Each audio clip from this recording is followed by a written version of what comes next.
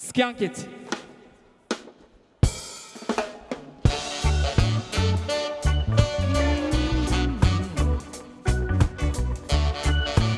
Yeah, baby.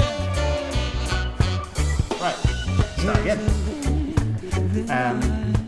Yes, so I wasn't here for last week's episode. Not last week's episode. We do it bi-weekly, so I wasn't here for the last episode due to all these commitments. And now Scott's not going to be here for 3 episodes. That's what we've estimated, 3 episodes. So what we're going to do is we're going to do the Scott-free trilogy, and you are the first in this trilogy. What do you think of the first installments of trilogies? Usually the best. Usually the best. Well, they come from a time where like before it was franchise and everything was supposed to have a sequel. It was like, let's just see what sticks at the wall. Oh, that's stuck on the wall. Let's do another sequel. So usually the first one stands alone as a solid one. And they have an ending rather than being like an open thing. So we've got to have a strong ending here. What's a good example of the first one being the best in the trilogy? Like Pirates of the Caribbean. Pirates of the Caribbean. Talking about it. Yeah. Does it count as a trilogy still? There's a definitive, isn't it? I mean, I guess the thing about the Pirates of the Caribbean, the first 3 films, is they do have their sort of own story. Yeah, and then after that it becomes just Jack Sparrow movies. It's like a totally different thing. So I guess it was a trilogy. But then again, it's stuff like the Indiana Jones films. It's but then there's 4 of them now. Yeah, it's 4 of them. But there's Star Wars films. There's God knows how many now. But they still kind of describe them as like the original trilogy, the prequel trilogy, and the new trilogy. Because I guess the whole thing is like. But then the best Star Wars film in the first trilogy, the original trilogy, is the middle one. Empire Strikes Back is by far the best Star Wars film. Yeah, it is. So that's... Yeah. But you're in the first part of this. So I should be defending the first one? Yeah. You don't understand. I take it back. In this analogy, you're the new hope. You're the new hope of this podcast. Scott-free trilogy. I'll start us off. I have an intro. Have you listened to the podcast before? I bet you're the biggest fan in the world. I've listened to it. Yeah. But I feel like I don't need to listen to it that often because I just have these conversations with you and Scott anyway. Right. So I've always half the time I see the films with Scott and then he tells me all the stuff and then I listen to it and I'm like, I've heard this before.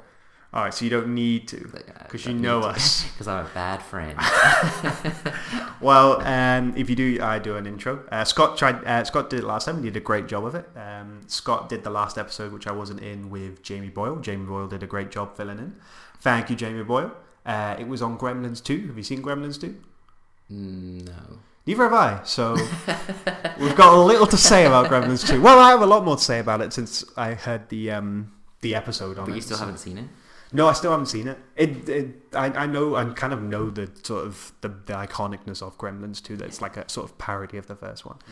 Yeah. And after Jamie was talking about it on last week's episode, I was like, I'd definitely give it a watch. I would definitely. It sounded fun. The first one first? Have you not seen the first one? I don't think so. I've seen the first one. The first one's good. I feel like that's the kind of movie that you've seen even though you haven't seen it because you know everything about it. Definitely. But it's worth a watch. It's kind of...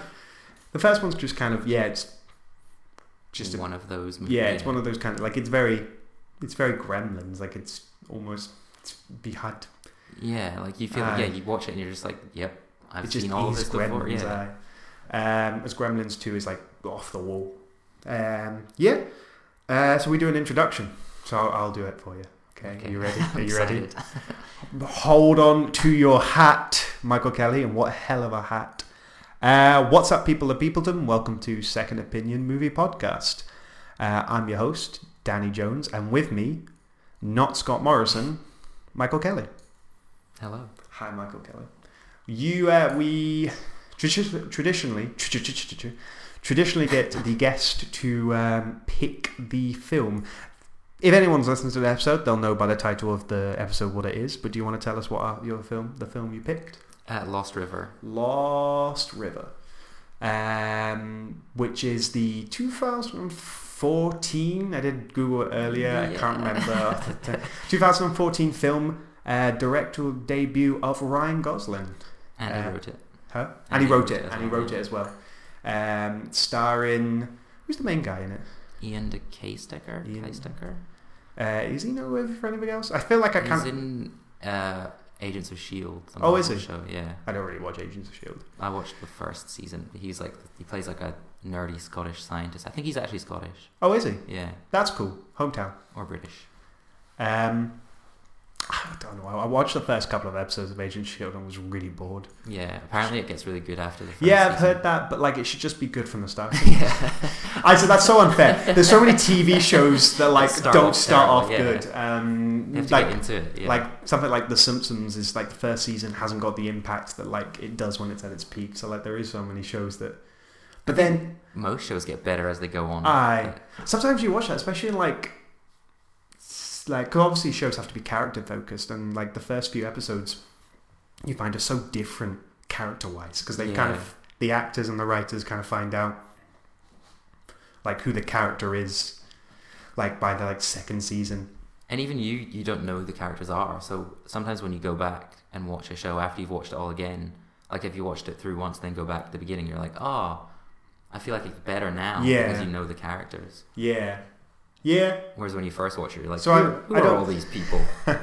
Exactly. I don't blame Agents of S.H.I.E.L.D. for that. I watched the Daredevil series, and although they're all right, they're just far too long. You think? I really like the Daredevil show. I like the Daredevil show. I like Jessica Jones. I didn't watch the other two. They all drag. I feel like they would be Jessica Jones after like the halfway point. I feel like the Daredevil series does the same thing. I feel like if you cut out 2-3 episodes out, just made it more concise, be a more solid show. There's definitely like this weird filler in the middle, and just sort of side stories that you don't care about that they drag on for ages. Definitely. It's why I couldn't be bothered watching Luke Cage, and then when Iron Fist was like announced as not being that great, I was like, fuck, am I going to watch one of these shows that are not only too long but like also bad? But you feel like you have to like watch them just because you're like, oh, it's all building up to something, and you have to watch the bad ones even though that's how they trick you. Then I won't be able to follow along. Well, I don't know, I feel like the Defenders will be like inviting for people who haven't watched the others. Yes, that would have to be, wouldn't it? And that's only 8 episodes long, so that is kind of is what I want the rest of the shows to be like. Because even something like Netflix did Stranger Things last year, and Stranger Things feels so concise. It's just 8 episodes, and that's all they needed. 8 episodes done. Awesome. But Stranger Things feels like the first movie in a trilogy, like a good movie in a trilogy where they've kind of tied everything up. The Michael Kelly of a trilogy, you might say. Yes. That's a tangent. We like tangents on this podcast. We don't mind them. So it's starring, I've already forgotten his name. Ian Caystecker. Yeah, so it's starring him. Also, Matt Smith's in it. And Christina Hendricks. Saoirse Ronan. And fuck, who was the last guy? Oh, Ben Mendelsohn. Ben Mendelsohn. I fucking blanked on his name. It was a really bizarre moment. I could see him because I could see him dancing. So the story of this is Lost River is where they live. They're struggling. There's a family, a mother and 2 sons who are struggling economically to pay for the rent. So the mother goes to get a job recommended by the bank manager at a weird club to try and earn some money for the rent, and Agents of S.H.I.E.L.D. goes to steal the copper back from a maniac Matt Smith that he stripped from some houses to try and get some money. And so there's a vague myth of an underwater city in there somewhere. It's set in like a completely run down American town, and all the houses are abandoned, so he's running around stealing copper from houses, but Matt Smith is like the local copper crime lord or something. Oh, I thought you were saying he was a copper. Oh no. Oh, like he was a cop. I was like, I missed that entirely. Copper thief or something. Aye. So that's the story. It's a bizarre story. It's loose. It's like keeps some things ambiguous. There is a whole myth of an underwater city that it's tied with a curse. Yeah. So for some reason, Saoirse Ronan's character says that there's a curse on the town that was caused when this other town was flooded. She never explains how she knows that, but she says that if you bring something from the bottom of the lake to the top of, or bring it out of the lake, then you break the curse. But he doesn't believe that up until he just suddenly does. And yeah, I don't know what really to say about the plot. The plot is it's like for a start, it's like the actual, like the meat of the plot. There's not much to it. No. Like it's kind of just almost your two main characters, the mother and the oldest son, are kind of just reacting to things almost, and it's like this world that they're in. Then they kind of have to sort of navigate it in order to try and keep their house they want in a neighborhood no one else lives in, because they're kind of grown attached to the house. Even though he kind of wants to get away at the same time. Like his whole thing is he's building a car so that he can escape from the town. Oh, okay, so that's what the car was about. Yeah, because he wants to get away, but he doesn't want to leave his mum and his little brother. But yeah, there's not. When we were watching it this time, because I'd seen it before, I kept thinking that was like nothing actually really happening. It's just like, oh, they're over here now they're over here, and like scenes play out, and there's not even like clear goals for what anyone wants other than just like, I need to make money to pay the rent, and that's kind of it. And then like there's two bad guys. Yeah, there's Matt Smith and Ben Mendelsohn. Ben Mendelsohn's probably got a bigger role in this. Yeah. Matt Smith, but his accent's bizarre, because like maybe I almost can't tell if it's good, because like I'm so used to goofy Matt Smith British accent that it's when he speaks I'm like, is that a bad American accent, or am I just is my brain just freaking out because I can't imagine it coming out? I can't understand why it's coming out of his face. I didn't notice the accent so much. I thought I don't know. I thought he was so like scene stealing the whole thing, that he had such a presence. He is. No, like don't underestimate. He's his acting that. In this he's like menacing. Like his character's meant to be menacing, and he's menacing. Terrifying. Yeah. Like he has a presence. He's somehow more scary than Ben Mendelsohn, which is saying a lot. Yeah, that's saying a lot. I saw a video of him recently on a radio show. They got him to read out the Lion King, and like it was quite. It's quite wow. He's a scary guy. He's a very scary guy. He's a great guy. So like Matt Smith, like I wouldn't dismiss his acting. Like you're right. He steals every scene he's in. He's just this. He's. It's weird to first of all. It's like obviously Matt Smith's biggest thing is being Doctor Who, and he is the exact opposite of Doctor Who in almost every single way. His goofy floppy hair and his what am I doing? Running around attitude, completely replaced by a guy shaved entirely bald. And very like rigid, and he kind of has like a neo-Nazi type thing about him a little bit. It's weird to think, because like he is like, there's a joke about it in Doctor Who about him being bald. In one scene he's wearing a wig, and he's like, why did you shave your hair off? Because I was bored or something. It's weird to sort of think that this film is like influenced that to the point where a joke in Doctor Who is made because of the fact he had to go do this film. He didn't have to go do it. He was forced by Ryan Gosling. I just wanted to do a film, because there's one scene where before Matt Smith regenerates, where in a dream sequence Karen Gilligan's character comes back as Amy Pond, and like they're both stood there facing each other, and they're both wearing wigs, which is really bizarre watching it. She's bold from Guardians of the Galaxy, and Matt Smith is bold from this film, and like they're not. I think her wig wasn't the greatest. I think so like you're just watching it and you're very aware this is two bold people who so generally don't associate as being bold. They should have just played the scene without the wigs and just had to be bold. And for some strange reason, Matt Smith remembers Amy Pond as bold for some reason. So you think of him as such this goofy British person, and he plays entirely against type. The only thing that even like reminds me of slightly is when, I don't know if you've ever seen, he's in a deleted scene of In Bruges. No, I don't think so. You ever see, he plays Harry when he's younger. Ralph Fiennes' character. Because you know how if you haven't seen In Bruges, like there's the whole backstory that Brendan Gleeson's character owes a debt to Ralph Fiennes because Ralph Fiennes killed the cop who killed his wife. That scene is in a deleted scene of him killing the cop. Oh. It's Matt Smith that plays him, and it's really bizarre because like he only speaks briefly, but when you speak, he's like fucking hell, yeah, he's actually Harry, because he just it's almost like I know why they didn't put in it, because I like the simplicity of In Bruges having just 3 characters and just this one location and just them talking, and I feel like a flashback would have been just a bit disruptive, but it's such a cool scene. Matt Smith he just walks into a police station and shoots a cop. And it's kind of low tech because it wasn't finished. But like you were just like, imagine if that scene was in it, it would be such a huge impact. But like it shouldn't have been in it. But like it just made me think of it because he's obviously playing like a sort of psychopath in that as well.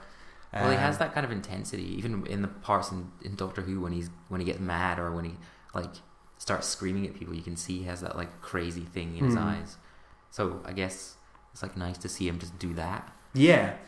But for like a full on role. Yeah. And he is. He's an intimidating character, and both the way he's written and like the way he's portrayed. Even down to his fucking jacket. Just like it's golden gold sequins or something. Yeah. It's really weird, and he's bare chest for most of it with just this jacket on, and he sits in a seat. It's like an armchair attached to the back of a car. Think Mr. Bean, but like more intimidating. Way more intimidating. He's just so weird. He's like kind of animalistic, and he lives in a zoo, so maybe that's like intentional. Yeah. He lives in a zoo. He does live in a zoo, of course. And then there's Ben Mendelsohn, he's a bad guy as well. He like his character I felt was like far less consistent. Like he starts off, you think he seems like quite nice, and he's like trying to help her out, and then suddenly he just goes all rapey, and it's like he does go. Where did that come from? Rapey, strangely, like because he starts off as kind of the straight face, like he's just like I'm a bank manager and I'm going to give it to you straight. Yeah. You want to keep your flat? If you want to keep your house, you're going to need money. Yeah. There you go. And it seems like he's doing her a favour. Just being like brutally honest about it. Yeah. But he turns out does he own it? He owns it, or he says he starts them up whenever. So he goes around from town to town when these big foreclosures happen, and he takes over the banks, and he opens these clubs to give people like a way out of the to give presumably to give women a way out. Well, I guess, but then the people in the audience are they're enjoying it, so he's doing it for them as well, I guess. But also he's making money. Like he says he's got a hustle on the side at one point. Because he opens what you could describe as a seedy club, but it's a very bizarre club because everyone in it is actually quite conservatively dressed. Yeah, they never get naked or anything. It's not, because I thought it was going to be like a strip club or something, because that would seem like the logical place to go with it. She's got to do a job she's not quite sure of. At first I thought it was going to be just straight up prostitution, and then it was like at this club, and I was like, oh, is it like a strip club? And then like this the first thing you see is this woman walk down this catwalk like of the club, and she's like not even quite dancing, it's just sort of just waving her hands around, and then someone comes behind her and like stabs her. It's like blood spurting everywhere, and you're like, oh my god, what the fuck is this? People's faces. And they're all laughing and clapping. You're like, what the fuck is this club? There's some sort of Blade shit. I don't know how it's happening here, where everyone's got this blood first. I was like, well, this is a very like limited job, it's a one-time on. But it turns out it's all fake, and the appeal of this club is these gory acts that they perform. The mother at one point seemingly cuts her face up and then peels it off, which happens in like it doesn't look real, but it doesn't look like it's something you could do in that kind of situation. With that sort of like you could do it with practical effects, but I reckon you'd have to have a good amount of money for it. And like, it doesn't look faked. Yeah, it's like it's said it's faked, but it's like it almost feels real. Yeah. So that's the club, and they're sort of it's just all violence. It's like There's the shell that they put so women go into. I don't understand what the shell was. So basically, the women get locked into the shell, so they're completely safe, and then the guys just come into the room and do whatever they want, so they can just do whatever they want in front of her, or they can just like attack them and like punch the shell as if they're beating the woman, but she's completely safe. So that's why Ben Mendelsohn goes in and dances, I guess. Yeah, she can't stop him from doing it. No, not that. Not that's. Yeah, it's just like, oh no, you're strangely intimidating. So it's all about, like, instead of it being sexual stuff, it's all about violence, or like, it's like aggression. It's like it's a strip club for aggressive people without stripping. It's very bizarre when you first come across it. The shell, I wasn't quite. I kind of what you're saying. I guess I got. I just wasn't quite sure what the whole point of it was. I guess to let that aggression out. I think it's part of the whole thing of being trapped as well, and like being underwater, because when she's in the shell, it kind of looks like she's underwater, like she's looking through it. So it's all symbolism. That's just something that I think is like really heavy-handed in the film, is that like he's obviously had all these ideas for things that he's like, this is symbolic of this, and this is really cool imagery. How do I make the story fit into that, rather than like those symbols being organic, coming from the story? Yeah, it does feel like there's a lot of this is in here for a metaphor. Yeah, it's it like, looks cool. Hey, what's this? This is a metaphor. Oh, what a metaphor! Yeah. I guess that's really deep when you think about it. And there's a lot of in it, especially like stylistically. Yeah, it's also complete. Like the very first scene is like a montage that looks like something from a Terrence Malick film. Yeah, and then it never goes back to that kind of stuff. It's all all like home footage sort of the family itself. I'm sure some of the shots are even just like directly lifted from The Tree of Life, like her play. So it's mum playing with the kids in the garden, and the sun's shining, and it's like lens flares and stuff.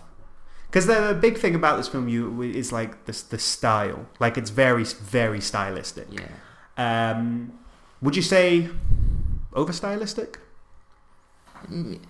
Probably, but then I would just say inconsistently stylistic, because it kind of looks like a Nicholas Winding Refn movie. Well, so obviously that's the thing you would think of most, because of the fact that Ryan Gosling has done like his muse.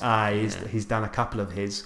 But it's also got like a sort of David Lynch thing going on, and then there's weird bits where there's a bit where the digger is like destroying a house, and it's just like GoPros attached to the digger. Yeah, I noticed that. Terrible, and it's like, why did you? GoPro footage is really bizarre. Like, I feel like it can get some amazing shots, but like you've got to use it right, because otherwise it just cut. Like it never works in film, like actual films. I don't think. No, because you can tell straight away when it's GoPro footage. It's if like in The Hobbit when they're on the barrels, and it's like I feel like even if you're not film technically minded, like you don't really know what a GoPro is, the difference between a GoPro and like an IMAX camera. You don't know the difference between them. You're not sure. You just watch films because you watch films. I feel like there's something in the back of somebody's head that says there's something odd about that footage. Like, why does that look different than the rest of the film? Why is that kind of weirdly maybe like eye fished or something like that? It's like it can be really bizarre when it cuts in.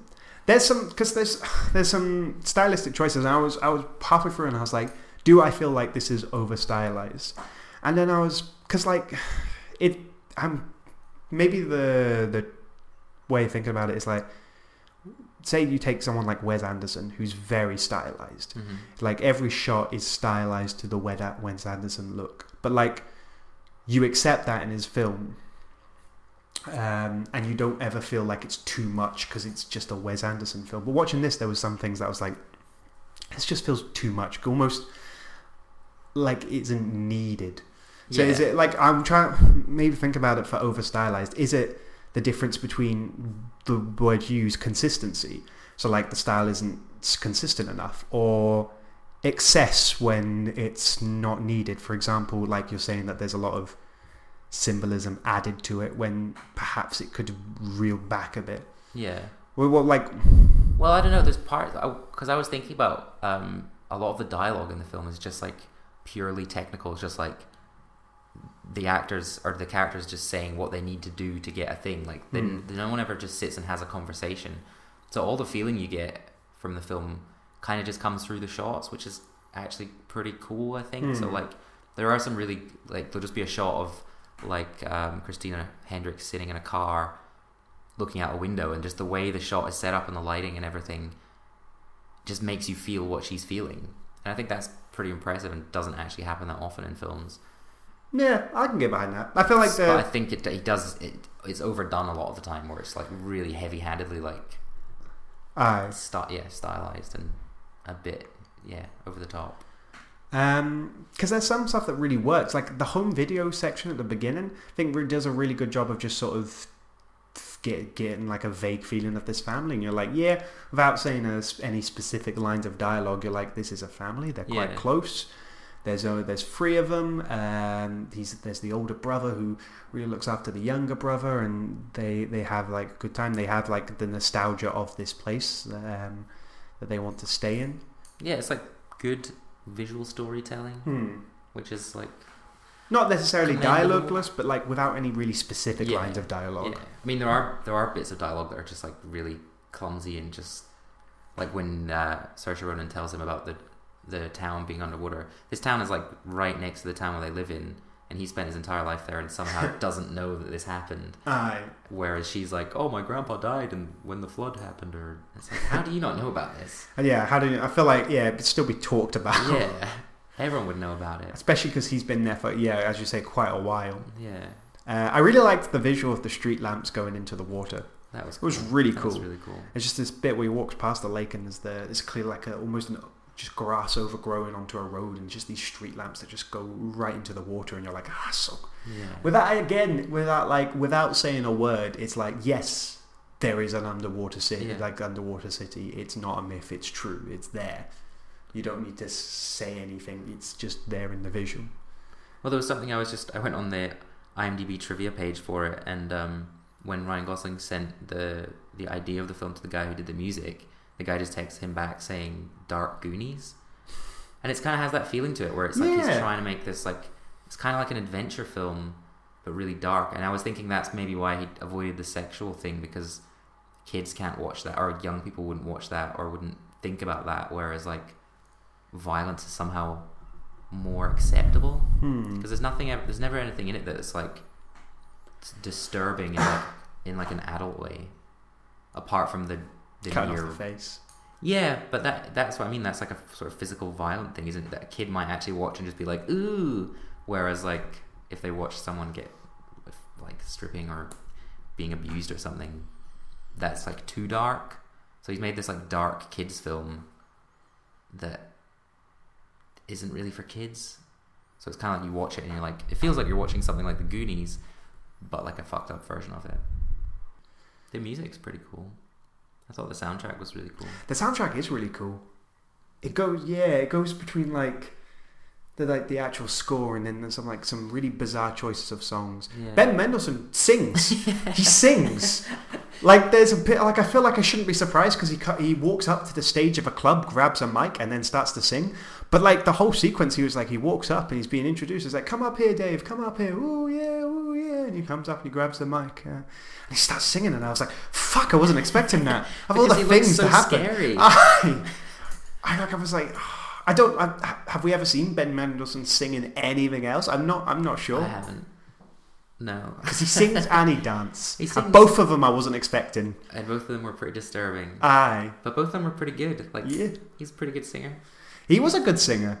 I would go out and find that song and I would download it just because Ben Mendelsohn. Yeah. I did that the other day after I came out of Baby Driver. I wanted the song where Kevin Spacey speaks in it, and it remix of Is He Retarded Me and Slow, Is He Slow? Yeah. I really wanted it just because I really like Kevin Spacey. I'm a big Kevin Spacey fan. You just like his voice? I just like his voice is playing, and I was like, yeah, that's cool, I'll have that. He does sing though. Like Kevin Spacey he does sing, but even just his talking voice. Like it'd be cool if someone took remixes of like House of Cards monologues. That will definitely be a thing. You just need to search for that. God, that would be awesome. I wonder if it is. There are like remixes of Carl Sagan just talking and stuff about the universe turned into music, so I'm sure that exists. That's cool as well. I just love House of Cards. I've not seen season 5 yet. That's a real tangent. But like, it was that sort of even just something as simple as like Kevin Spacey talking like in his sort of in his acting sort of way, in that distinctive way he's able to do it. Yeah. Just the same with Ben Mendelsohn. It's like, oh my god, he fucking sings. Yeah. That's awesome. It's so unexpected. It's just like, whoa. Yeah, I'm a big fan. But overall, the score's really good. Like it helps add to the atmosphere. Yeah, it definitely. I felt it was like David Lynchy. It felt like Twin Peaks a lot of the time. Like all the weird eerie sort of sounds just hanging on for ages and ages. It kind of has a Twin Peaks feel to it, the film as well. Yeah, even though there's a sort of like, I guess there's a mystery, but it's not like the mystery is not really a focus of the film. It's such a vague mystery as well. That's almost immediately answered. Oh, There's a town on the lake. No, there isn't. Oh, there is. Yeah, because like he watches the film and it's the prehistoric park is the main thing that it's brought up. There's dinosaurs. It's dinosaurs. That's what he brings back up. The thing he needs to stop the curse. The curse is another thing that just sort of... Yeah. It's just a thing. But there's... At the end when he brings up the dinosaur... So he goes down and saws off this like fake dinosaur's head and brings it up. And then when he comes back on, all the lamps come on. Yeah. And there's no way that they could still be working. So there is like a tiny little bit of magic to that. like a small supernatural element to it. So like maybe the curse was real. And then as soon as he comes out of like the lake, everything does change and all the bad things are resolved. Not necessarily in like the best way, but there is kind of a happy ending. Because like, as I say, he strips houses in the neighborhood of Copper, the abandoned houses, and then Matt Smith's character, who's named Bully in this, comes along, takes the copper, and he goes to steal it back. So Bully is kind of... that's his thing he's doing throughout this film. He's looking for the main character. Even though he must know where he lives. He just never... Yeah. There's not many people in the neighborhood. Yeah, no. There's just like, look for the door that's still locked and has lights behind it. Bones, that's the main character name, Bones. Yeah. So Bully is looking for Bones, and...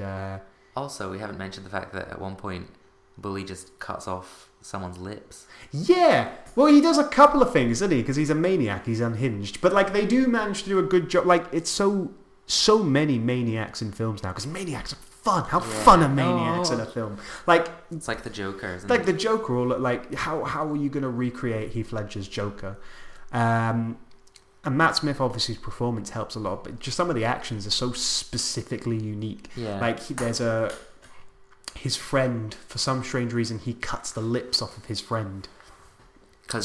Face, who walks around just with this really weird open mouth, and because he doesn't have any lips, he's quite often drooling, and so he's very monstrous. Like, he's like the evil henchman, isn't he? He's almost Joker-like himself, because he's so many teeth. It's almost like he's smiling and he's drooling, and it's bizarre sequence. He just sort of leans over, like, it's not even, it cuts away before anything you see anything profoundly violent, but he just leans over his friend, takes some scissors and starts, which I feel like watching, I was like, I'm not an expert of cutting people's lips off with scissors. I've always confessed it's this. More difficult than it just seems a lot. He seems to make it really... Maybe it's because I'm used to household scissors, which aren't very sharp, but I'm not sure how many... You've got proper face-cutting scissors? I'm out of face-cutting scissors. I've moved to my new flat. The face-cutting scissors was like, it's on the low end of the list of things I need for it. Left those behind? Well, like, you can't take everything, can you? But there's also... The guy just doesn't really resist. Like, he just sits there and takes it. Yeah. And then later on when... I'd resist, even a little bit, even if I liked the guy. As soon as you saw someone coming at you with scissors... Even if I wanted to lose my lips, I would still resist a bit. The same thing happens later on, though. He cuts off Saoirse Ronan's character, whose name is Rat. Because she has a rat. Because she has a rat. I guess, like... Weird logic. The symbolism in their names is that they all have kind of bizarre, like, just simple, daft, not even real names. The only one who does have a real name is the rat. So I guess there's some symbolism. And Dave. Oh, Mendelssohn's just called Dave. Dave's a rat. So the names, what's... the mum's called Billy. Billy, yeah. Billy Bones. Billy Bones. Billy Bones. I never realised. Is that... Billy, that's a pirate, isn't it? Bones, yeah. Billy Bones. But then the other son is called Frankie. Oh, yeah. I take back my symbolism. Yeah, I fucked it up. But Bully cuts off Rat's head. And she just doesn't really do anything to stop it. She's kind of like, oh no! And he does it, and it's like... Oh, it's a whole prolonged sequence of like, have you got your rat in there? Yeah, and it's... Bring it out. Let's have a look at it. Can I touch it? Oh no, it's just the maniac who cuts people's lips off. Of course he's going to be okay with your rat. It turns out he's a gentle soul inside when it comes to rats. That's actually probably the only sexual bit in the film, I think, when he touches it and he's like, has anyone ever touched your rat before? I'm like, I don't know, in America, do they use that? Do they use the word rat as like a... Because I'm sure that's a thing, isn't it? Like, I've never heard of that euphemism. I'm sure that is a euphemism. A horrible one. A very horrible one. A rat. Yeah. But That's he's like, awful. he's even So demeaning. she's holding it down like fairly low, and he's just like touching it, and it's like weird. It's very, very, like it's intrusive. It's aggressively sexual. And then he cuts off the rat's head With his lip cutting scissors. So sharp. He keeps them so. You got to give him credit where credit's due. He keeps his scissors really sharp. I mean, did you like it? I must admit, I'm always like I'm a sucker for a talky film. I am kind of a sucker for them. I do like stylized films. There's stylized films I do find, and I find them really interesting to watch. Especially stuff like that, especially when you're able to tell that sort of story.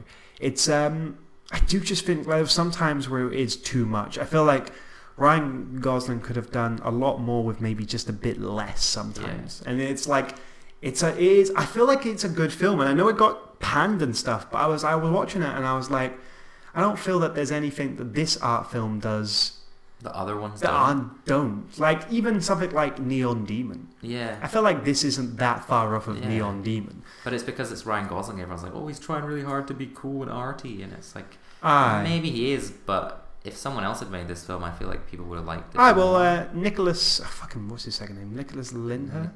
No, Nicholas Winding Refn or Winding Refn. Who am I thinking of? Nicholas Winding Refn is like, even he, like, if you were like not into art films, you would come like watch his films and probably think he's trying too hard to be like cool. Like, especially there's a level of pretentiousness, especially when you go into art directors. There is a level of pretentiousness. You're not going to get away from that. Yeah. And Ryan Gosling has that. And it's almost like maybe his his fame is the thing that brings it. I think a little bit. Like, I think he probably didn't put himself into the film to try and avoid that kind of thing of like the actor turning director and trying to be like cool. But and then it kind of comes across like he's trying too hard to be taken as a serious filmmaker. Yeah. But like if maybe like he obviously wouldn't have been able to because like his name would have like sold it so much. But if he'd done it under like a pseudonym or something like that, like if probably would have been received better. Yeah, like this all new up and coming director, and I was like, oh, but wouldn't it be cool to just reveal the curtain? It's like, Ryan Gosling the whole time. And then suddenly I was like, oh, actually, it wasn't that great. Yeah, so like, it's definitely like the first time I watched it, I think I liked it more. This time, like the fact that it's really slow, even though it's really short. Yeah. And like there's not really a lot of building up to anything. Like Matt Smith probably only has like 3 scenes in it. He doesn't have a lot. He doesn't have a lot of time for it in the film. And that's kind of the same with most of the characters. It just kind of cuts from them doing one thing, and like so Bones becomes friends with Rat like really quickly, and then they're just hanging out together all the time, and it's like kind of just implies that they're into each other or that there's romance there, but nothing actually ever happens. Yeah, because it's kind of got this. Does he not ask, if I leave, would you come with me or something like that? And he's like, yeah, and it's like, for what? For why? Yeah, for why? Where did this come from? All this seems to happen if you guys have watched TV together. Yeah. Like you don't seem to have any sort of connection for anything. Don't even know what. Couldn't even tell you what really defines Rat as a character, apart from the fact she has a rat. And and she lives with her grandmother, who's crazy, and spends her whole time just watching her wedding video on repeat. And but it's like, so that do you spoil? Can I spoil? Yeah, we spoil. Yeah. So in the end, when Bones takes the dinosaur head up, he uses the dinosaur head to kill Matt Smith's character, and at the same time, his mum stabs Ben Mendelsohn's character in the ear with a real knife or fake knife. I'm not really sure. Enough to, because he's still alive after it. Yeah, and so they all run away. But now the only reason they can run away now is because at the same time as all that's happening, Face burns down Rat's house, which kills her grandmother. So in the end, it's happy for her because her grandma dies and she's like now free Cuts to the go. ties. Yeah, which is kind of Boom. grim. Aye. And then they all drive off together at the end with this nice taxi driver who's the weirdest character in the film. Because like they burn down the house, but that's like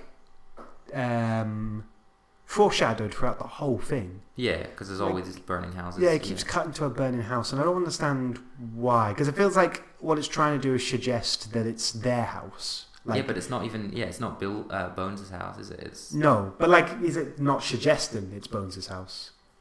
when it's Like foreshadowing. when it's foreshadowing, it's Yeah, like, I think so. oh, is this what like it's supposed to be like? Oh, this is what's going to happen to Bones' house in the future. Never been. Maybe it's because it's overused. It's never.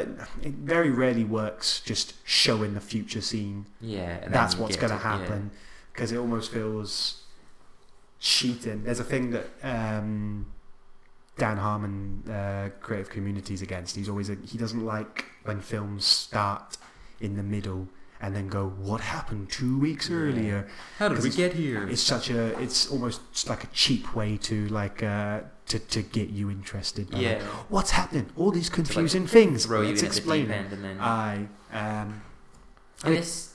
yeah, it almost feels a bit cheap to just then hint these things, unless you have some sort of purpose, which I don't really feel like had a purpose for. No, because it doesn't end up. The whole thing is about how they want to hold on to their house, and then in the end, Rat's house burns down, and they all leave. So it's like, why do they stop? Do they just stop caring about the house now? Aye. It doesn't. Yeah, it's weird. It doesn't make any. There's not like a nice like tying up there. It's just, No. they just run away. Because like, what is the thing they've learned? Because obviously, characters have the sort of the need to by the end of the film, there's something they need to have done. Yeah, they haven't learned anything. Like have what they learned. Like, like is it to let go of sentimentality? Because I guess they do let go of sentimentality, but why? You don't really know. Is it realizing that sentimentality is not always worth the trials that she goes through? Like the mother, Billy, decides that like the job that she was doing is not worth keeping this old house for the sentimental use. You could argue that, but even then, like she almost resolves the issue. I suppose she doesn't. She stabs the banker in the ear. That's not going to keep the house very well. Yeah, so I guess like. But there's not like a clear journey for any of them to get to a point where they're then like, we're going away because we're happy because we've solved all these issues. Everyone's got something that's tying them down. Well, I feel like the issue they had, like is hinted, is the curse. The curse is the issue. Yeah. And they've solved the curse according to the curse. Yeah. So surely it's worth staying because guys, we've solved the curse. We're going to be fine now. Yeah. The fucking curse is lifted. The curse is what the only solution for them is to just leave. Yeah. That's it. They just have But to then get out of the place. that would have stopped the curse anyway. Yeah. So you could have just done that at the beginning. But of the then film. there is the very first time you see Bones, he's talking to some guy who's leaving, and he's like, "You got to get out of here, man." So maybe that's what it was all about, just like him getting to the point where he actually leaves and stops making up excuses for like, "I've got to fix the car," and because everyone's constantly asking him like, "Why are you still here? Why don't you just leave?" And then eventually he does. Yeah. He takes his family with him. It's like almost what.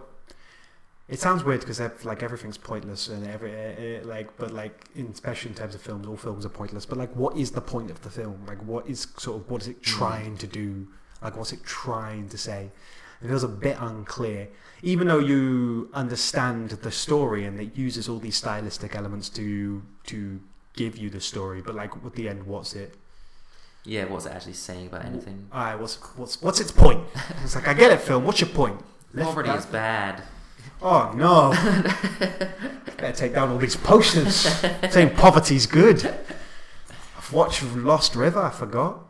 Yeah, I don't know what it's meant to be. That's why it's like there is a bit of just overindulgence and style without any kind of substance to it. Yeah, I don't know what it's trying to say at all. No. Maybe I'm not smart enough to know. Yeah, that's one of the always things have about that art fear, films. yeah, There's always the fear about the emperor's clothes and all of that. Yeah. Like sometimes you're like, if I just missed it, Because you can watch art films and go, was that just nonsense? Like something like Enemy, you watch that and you're like, was that just nonsense? And then you actually watch some videos that like try and break it down. And you're like, all right, maybe maybe I can see what it's doing. That's really cool. And then you see something like this. I wonder if there's a breakdown video for Lost River. I'm not sure what they would break down. I don't know. And like, maybe it is just a dumb film, and maybe Ryan Gosling's just not a very good writer. So I feel like you're trying to find meaning where there isn't any. Maybe he'd be better off if he was given a script. Maybe Ryan Gosling would be a good director if he was given one. Like if someone's like, here's a solid script, direct it. Yeah. And he wouldn't have to... Because I thought, like, is that the visuals were good? Like, good? Because there's a lot of directors that do fall, like, especially when you see it in student films, like the reverse engineer. This is the scene I want, so now I have to write the film that goes with that scene. Mind you, saying that, earlier this week I watched an interview with Edgar Wright, who apparently did the same thing for Baby Driver. Just heard a song, was like, I want to do a car chase to this, now I'll write the film around it. Apparently some people are talented enough to get away from that. So fuck you, Edgar Wright, for being so talented. But maybe that's like the problem with Ryan Gosling. Maybe he needs like a script thrown at him and go, there's a good script, sort that out, and then go, oh yeah, and then I could use this visual and I could use this visual. And like, maybe that would be the best. Because Edgar Wright's stories are all so tightly written as well, and like everything comes together in the end, whereas nothing really came together in this film. No. And like, thinking about it now, it was basically just a bunch of little short films like stuck together, like the story of his mum, the story of Rat, and the story of Matt Smith's character, and the story of him were all kind of like separate things. Yeah. And they all had conclusions at the same time. I guess because Matt Smith's story has nothing to do with the Ben Mendelsohn one. Like, nothing to do with it. Yeah, like, not even remotely. No. So it's kind of like two films at once. Hmm. There's too much going on in it as well. There's too many characters with too many stories, and none of them get enough time to actually like go anywhere. Okay, so the main thing about this is Ryan Gosling directed it. Actor to director, who is first of all probably your favourite actor turned director.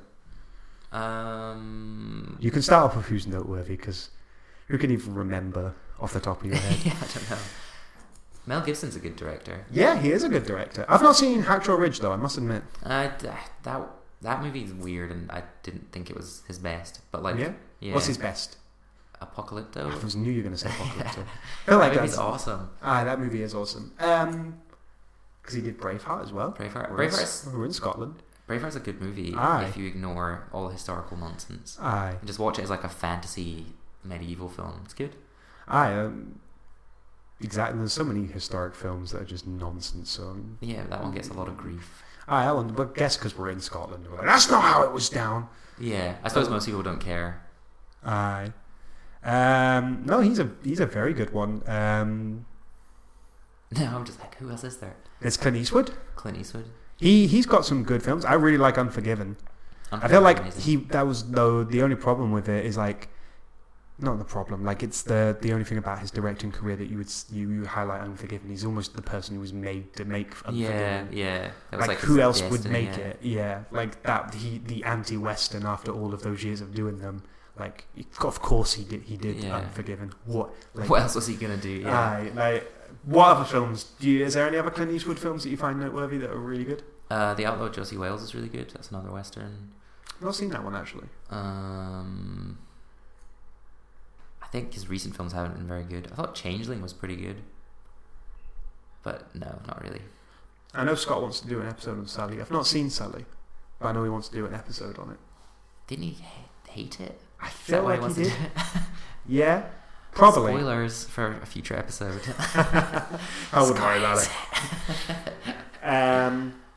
Denzel Washington, I think, is a pretty good director. Oh, what did he direct? He did Fences recently. Oh, did he do? I didn't know he directed Fences. Yeah, he directed it, and he also did The Great Debaters, which I liked. Okay, they're quite forgettable films, but I'm just struggling to think of actors who did them. Yeah, that's definitely thought there was a lot more than there actually are. Woody Allen, I guess. Yeah, because he started off as an actor. He's a good actor director. He definitely used to be. Not sure. Yeah, like he's. Well, he's doing what he loves. I think the thing is, when you look at his career, you look back and it's like 40 or 50 years of films, and you're like, oh, there's so many good ones in the past. Yeah, you But- cherry pick. You cherry pick exactly. the best ones out of the Because past. and he you makes a forget. film literally every year. So when you condense it down in like 10 years, look back and be like, oh, he made Blue Jasmine, Midnight in Paris, and there was another good one that he made recently. All within the same few years. It's like he also made a bunch of shit ones. So Aye. He's a good one. He's got his style. He's got his yeah, what he wants to do. you definitely know when you're watching one of his films, which I think a lot of actors turned directors don't have like a clear style or vision. They're just like, I want to be a director, and then they come up with something to fit that. Yeah, Woody Allen's very distinctive. Almost not in a visually stylistic way though. As he's He's not visual at all, though, is he? He's just all about, well, the writing. He's because his earlier films had like what's his name, Prince of Darkness, the cinematographer from fucking the Godfather guy. Yeah. Like that's what makes his films a few of his films like just so visually stunning. But his style does come along, and his like the way he writes and the way the way he writes and the way he like creates stories and stuff, and it's very obvious even just by hearing. Yeah, It's a even Woody the way Allen the film. actors all start to speak like Aye. him, which I don't know if they just do that because he's there or because it comes through in the way that he writes. Like, Probably comes through in the way. Well, maybe there's both. It's probably the influence of like a Woody Allen film, especially if you do one now. yeah, You because know you've what you've seen seen so many other ones. You know what to expect. This is a bizarre question. See if there's any answer for that. Is there any actors you would like to see direct a film?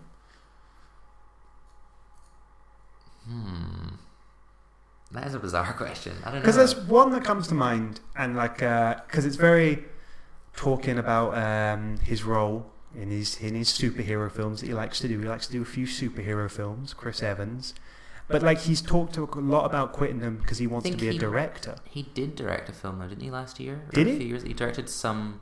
It was like a little romantic comedy thing, like a really small budget thing. Oh, Yeah. Yeah, I'd like to see him do things, because whenever you listen to interviews with him, he just sounds like he hates his life, and he's just like, I don't want to be Captain America, I want to be an artist. it's quite a thing. I'd like to Captain America. Yeah, but he just doesn't, he's never wanted to. He was always it's like 6-picture deal and stuff, and I feel like he's going to do the second Avengers part, Infinity War. I don't know, Yeah, whatever the it is. fourth one or whatever. He's going to do it almost reluctantly. Yeah, and then he's free. Then he's free. And he's free to do. And I just want like it's bizarre because I'm trying to think Chris Evans in many films, like even like more on a more independent scale. I can't really think of many off the top of my I head. was thinking of like Sunshine, and he was in Yeah, he is Push in as well, Sunshine. which is like a. Push is a bizarre film. I would- Not many people talk about Push. I would like to.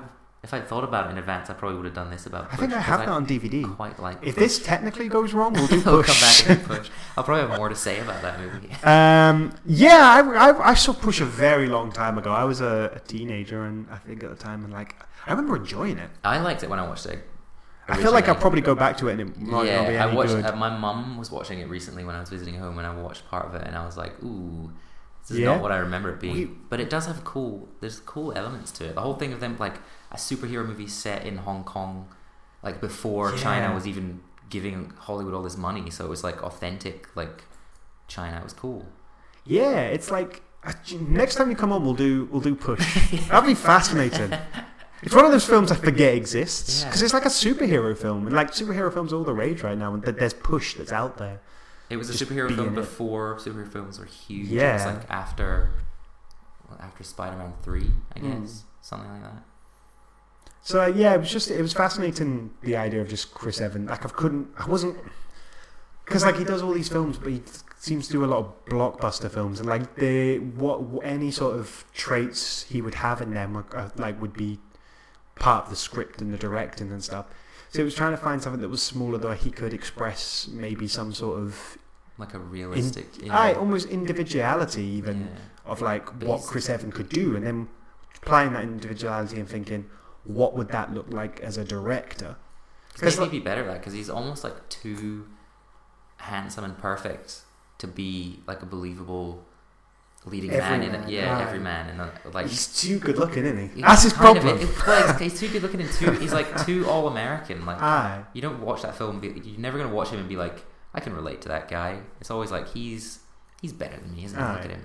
He can lift more things than I can. That's my problem as well.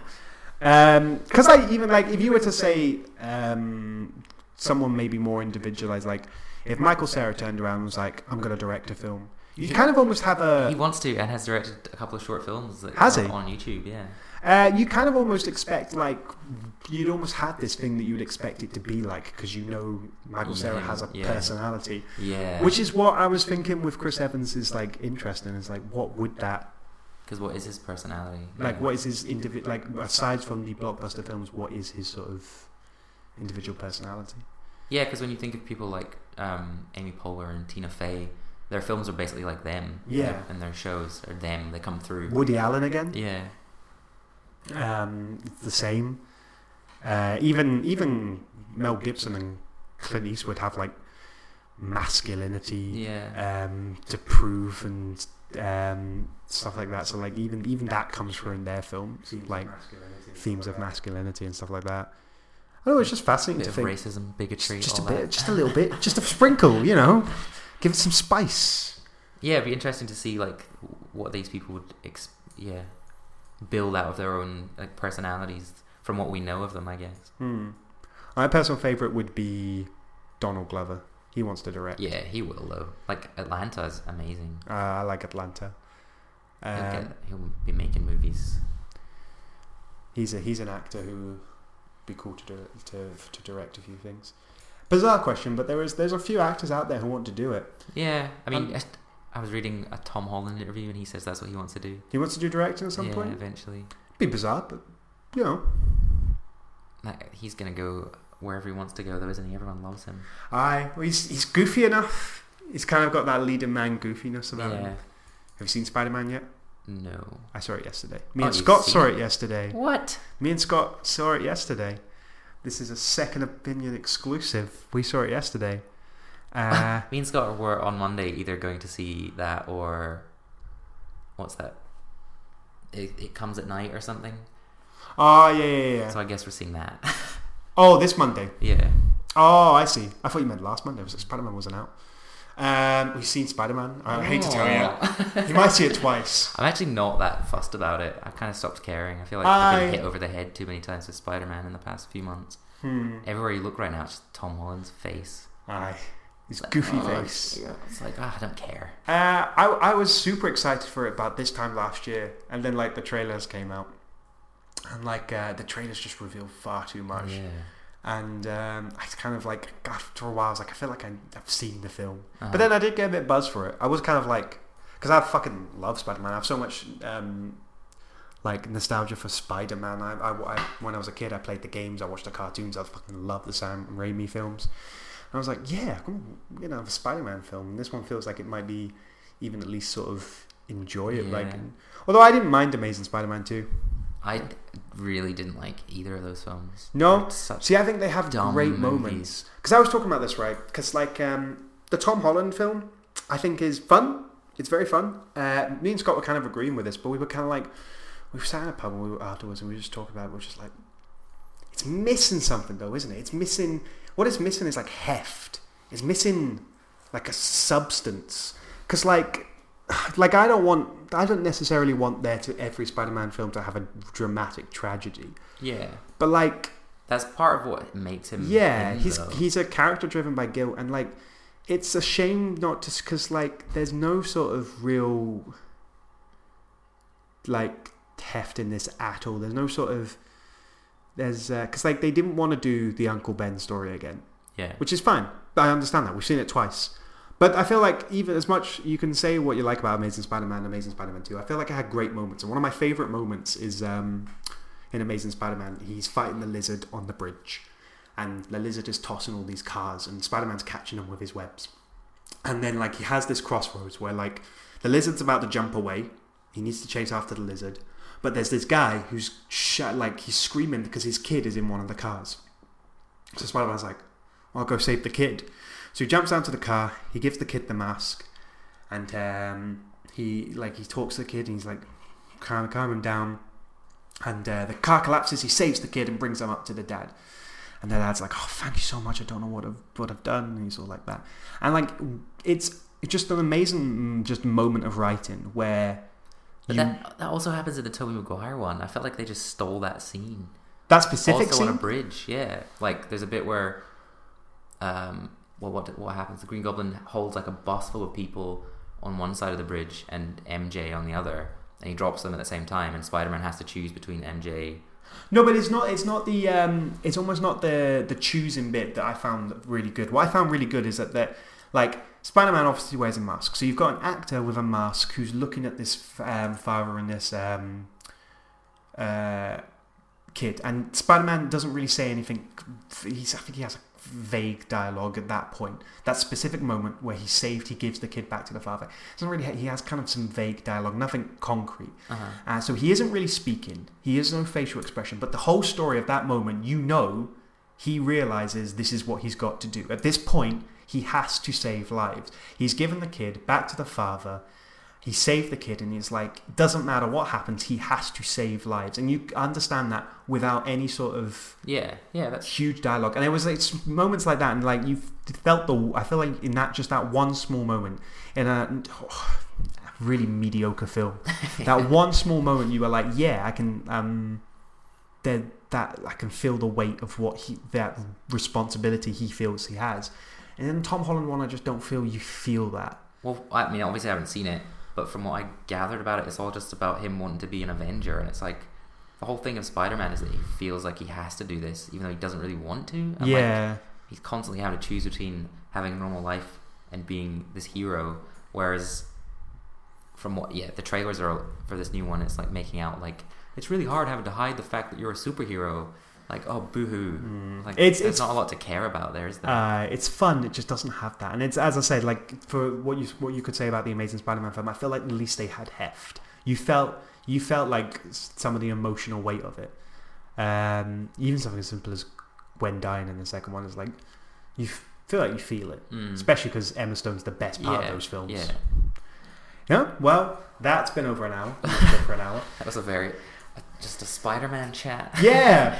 Well, like, I feel like we weren't going to do a Spider-Man episode, but like it was a nice tangent. We try not to do too many superhero ones because it's like a lot. Yeah, there's always so much content. That's why I thought this Lost River would be interesting, because I don't imagine a lot of people actually talk about it, because no one actually. Why would you care about it? Like, no, I quite like. We have quite varied films on the podcast. Gremlins 2 was last time. Before that was Maxim and Overdrive.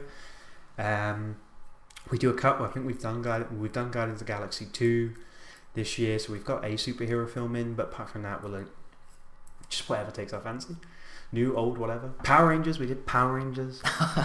The new one? Yeah, we did the new one. Go and listen to it, mate. Go and listen to the podcast you're on at some point. I don't have time to listen to podcasts. Maybe you'll tell people, is like, what did you do, Michael? I went on a podcast. What podcast? The name's on the tip of my tongue. Something onions. Yeah, okay. That's us. Say hi to Scott. Hi, Scott. Hi, Scott. This is the first in the Scott-free trilogy. We'll see if the second part, Empire Strikes Back, the first part, or whether better. It's The Hangover Part 2. Ooh. Which is it, The Empire Strikes Back or The Hangover Part 2? Well, I'm hungover right now, so let's go with that. This could be The Hangover 1. Well, The Hangover 1 is the best one of that trilogy. Well, I've not seen the third one, but I just presume the first one's the best one. I didn't watch any of the second. We have a sign off on this show. It's Eat Your J.K. Simmons, which is just conveniently just because apparently with that niche, it's a reference to an episode we didn't actually release.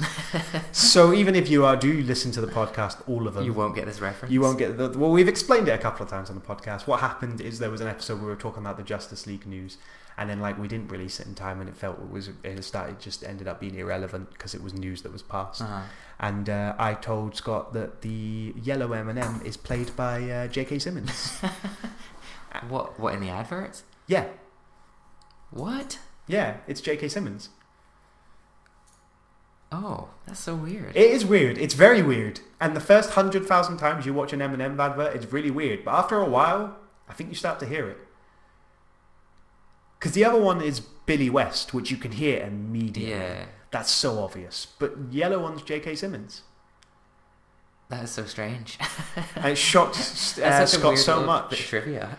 Aye, so it's because, and that's what the sign off. It's because of that trivia. Because sometimes pieces of trivia can change your whole world. J.K. Simmons was the yellow Eminem the whole time. Oh my god, that's So the best part of this podcast so far. thanks. In the episode we didn't release. That's it. So get us next time. At least me next time. We'll see who the guest is. I don't know yet. It'll keep us on our toes. So yep, eat your J.K. Simmons. Say it. Oh, I have to say it? Yeah. Eat your J.K. Simmons? I thought you were doing Come back, Scott. We both do it.